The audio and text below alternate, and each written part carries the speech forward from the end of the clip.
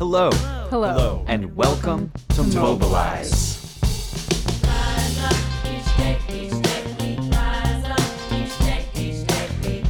Mobilize is a podcast that puts a spotlight on And is a resource for people, friends, communities, activists who've decided to stand up, resist. resist, fight back, mobilize.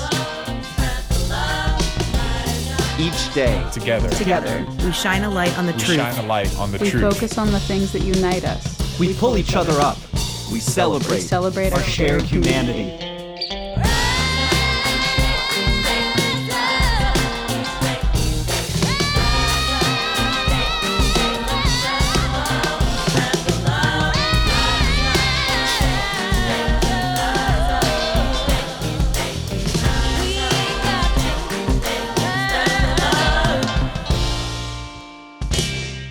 Episode 14, Sue Gibson, A Lifetime of Activism.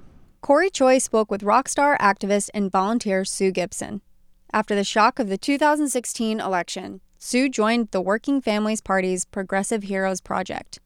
She helped turn out voters to elect 3 progressive heroes, who have gone on to either win their races or place first in the primary. That includes LaToya Cantrell, the first woman ever to serve as New Orleans mayor, Vernetta Alston, a progressive and queer woman of color who won her primary for city council in Durham, North Carolina, and Randall Woodfin, youngest ever elected mayor of Birmingham, Alabama. Hi, my name is Sue Gibson. I live in Jefferson City, Missouri, and I am a feminist activist. I'm 61 years old, and I've been an activist for a long time. And that election was something that seriously changed the whole world and the outlook for all of us. So everything just seems more urgent now. So you said you've been an activist for a long time. What were you involved with first, and what kind of activism? Well, when I was young, of course, there weren't computers. There was only snail mail. Even talking on the phone long distance wasn't feasible. There were charges for that. I got involved through campaigns I became aware of through the U.S. mail. And one of the first was a campaign to get McDonald's to stop using styrofoam containers for their food. So all over the nation, we were boycotting McDonald's and writing letters. And another campaign I was involved in really early was through Amnesty International, writing actual snail mail air letters to officials in other countries to get them to release political prisoners. So that was my start. But as far as getting organized with other people in real life, that probably happened when I was practicing nursing in Dallas, Texas, and the HIV epidemic hit.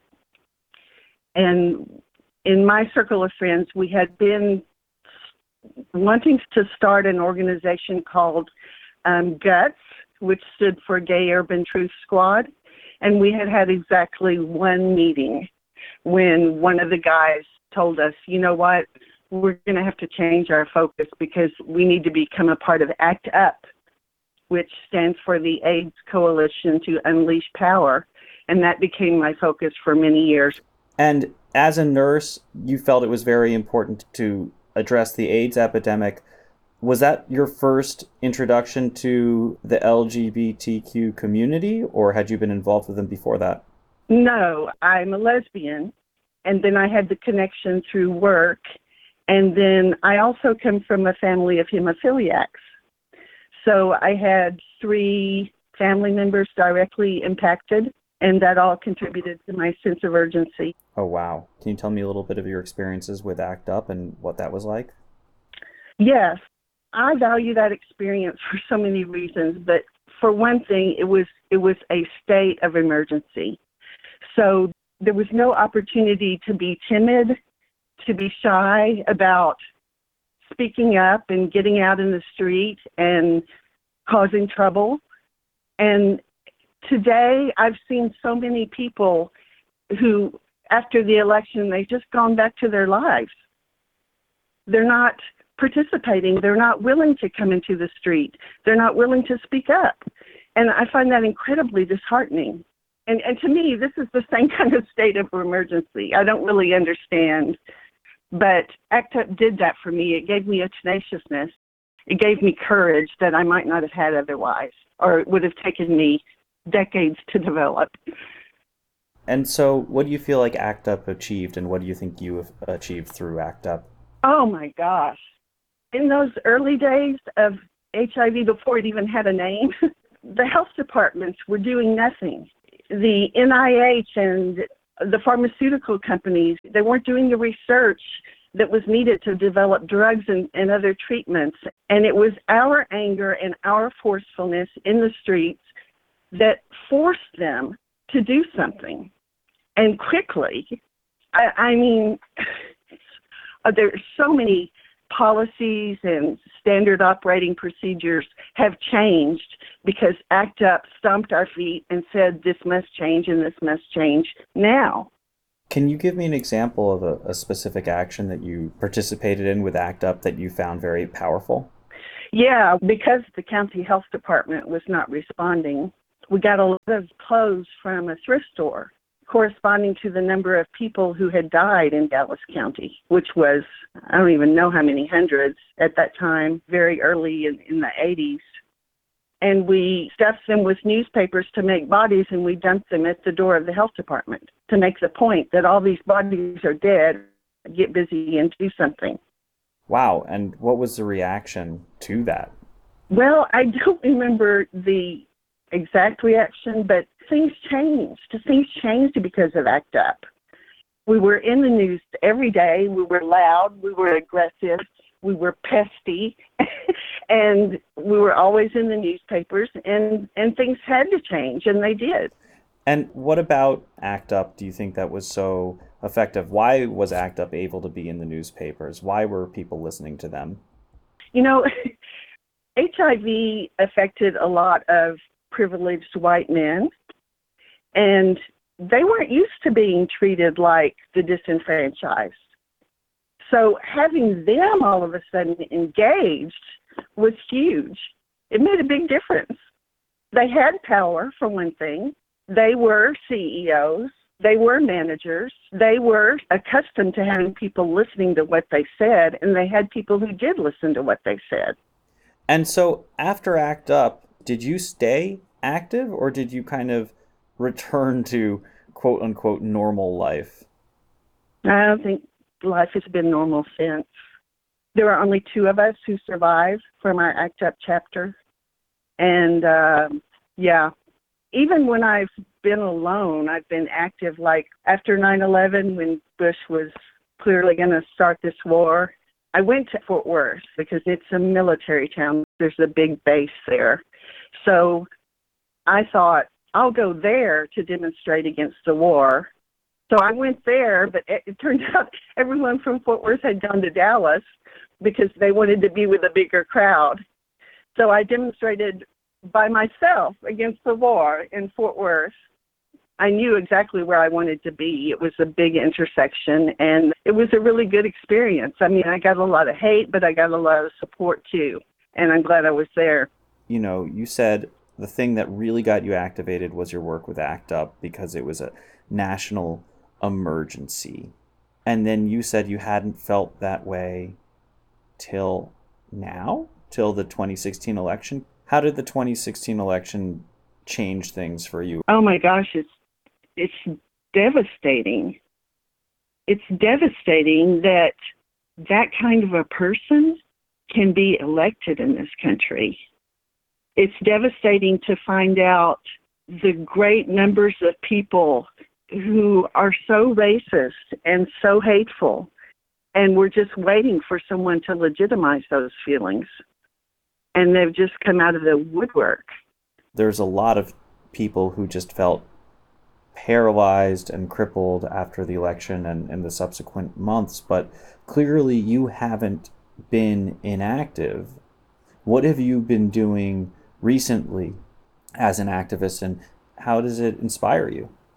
Well, there was a secret Facebook group prior to the election called Pantsuit Nation, And this bit of serendipity happened when I have two friends who were willing to demonstrate with me. And so the Saturday before the election, we went down to Trump headquarters here in Jefferson City, and we demonstrated. And this woman saw us, and she was so excited to see us. And we exchanged contact information. And then she went home and she wrote up the encounter on the Pantsuit Nation Missouri page. And women started writing comments on her post like, oh my gosh, I live in Jefferson City and I thought I was the only one who was progressive in this town. So I started collecting all those people into a secret Jefferson City group of my own. And there were almost 400. It was shocking to find that many people who felt alone. And so those are the people I found, and the people who said everything was going to be different now, but now they've kind of gone away. So it's a very odd place to live because it's a state capital, and most people work for the state. Even those who are progressive aren't out about it, because we have a very hateful state legislature that will retaliate against state workers if they know they're progressive. And some who are also small business owners aren't comfortable being out because their livelihood depends on the goodwill of the community. So I call it an activism desert. I don't like not having a crew here.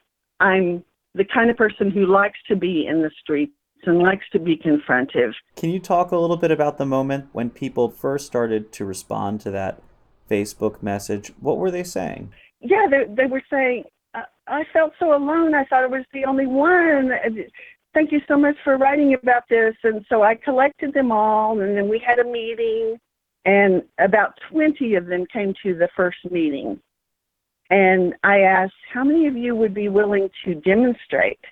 And they all raised their hands, which was such a big deal because I have demonstrated by myself so many times in this town, or with one other person or 5 other people is a really good turnout for me. And the biggest demonstration I've ever had here was 14 people after the Hobby Lobby decision at the Supreme Court. So it was a big deal to me to have 20 people raise their hands. And so what went wrong, in your opinion? Why did enthusiasm die out? I don't think it's for lack of enthusiasm. I think it's worry for their reputation in the community. You know, I have to remind myself that I don't have a job to worry about. I don't have children to worry about. I don't have anybody that I have to be concerned that someone is going to say something to them about me or discriminate against them because of what they feel about me. Other people have ties. They have a job, they may have a church, they have children, and they have reasons I can't identify with. This town is so hateful. I mean, I probably have a letter to the editor in the newspaper 2 or 3 times a week.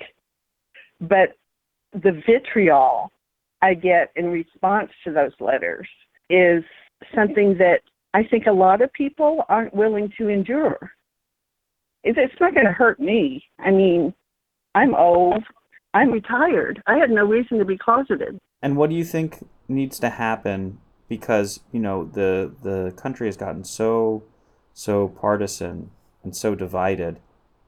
Do you feel like it's possible to bridge that gap, or do you think we just have to wait and depend on the children? Like, how do we fix this? I don't think it's outside the realm of possibility, but it will take a lot of work, and it will take work through a lot of different avenues, such as changing who gets elected to the city council and to the state legislature and to the school board. And it takes people writing letters to the editor and exposing people to other points of view that they've never considered before. Can you just explain a little bit about what you've been doing with Working Families Party and what Progressive Heroes is? Yeah, well, Progressive Heroes is a campaign to endorse candidates across the country in down-ballot races. The Working Families Party endorses progressive candidates, and they're called the Progressive Heroes, the candidates themselves. Why are you working with them? Well, it was kind of mysterious one day. I remember getting an email saying Dylan Easterday has invited you to join SLAC, and I thought, what if I signed up for it now? And it changed my life. These working parties people are such hard workers. I'm really amazed at their productivity. At the same time, I get to work with Dylan Easterday and Joe McLaughlin, who are expert at what they do and are both remarkable human beings and always have my back. I know it's really got to be hard to teach someone the ropes of something when things are so busy and hectic with all these elections we're having all over the country, but I found a home there and I'm very happy. What do you personally like about candidates that have been endorsed by Working Families Party? Well, I have vetted some of them myself to determine whether I wanted to make a contribution to their campaign, and I have not yet found one that I didn't want to support. They've all got the bold, progressive values that I want our government officials to have to make things better for everybody in the country. Things like health care and Medicaid expansion, progressive instead of regressive taxation, funding of public education, caring about climate change and the environment. And my big issues are the right to abortion, and I would really like to see the Equal Rights Amendment ratified. So you got a SLAC invitation from Working Families Party to something called Progressive Heroes, and you decided to join their Slack channel. And what did you find when you got to that Slack channel? I found a community where there was a lot of support. It feels like a family now. So we've never met. We work together well, and it's just so much fun. You've never met these people in person. Do you know where they're from? We have people in every state. I know that we have activists in New York and California and Alaska, and I'm in Missouri.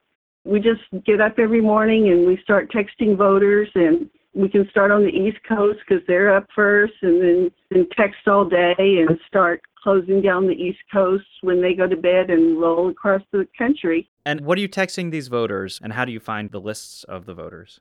The lists are mostly the public voter registration rolls, and we text voters in their district. The Working Families Organization has endorsed candidates in down-ballot races all over the country. We call them our progressive heroes. We introduce our candidates by name. We provide their website links so they can learn more about them, and we ask for the voter support.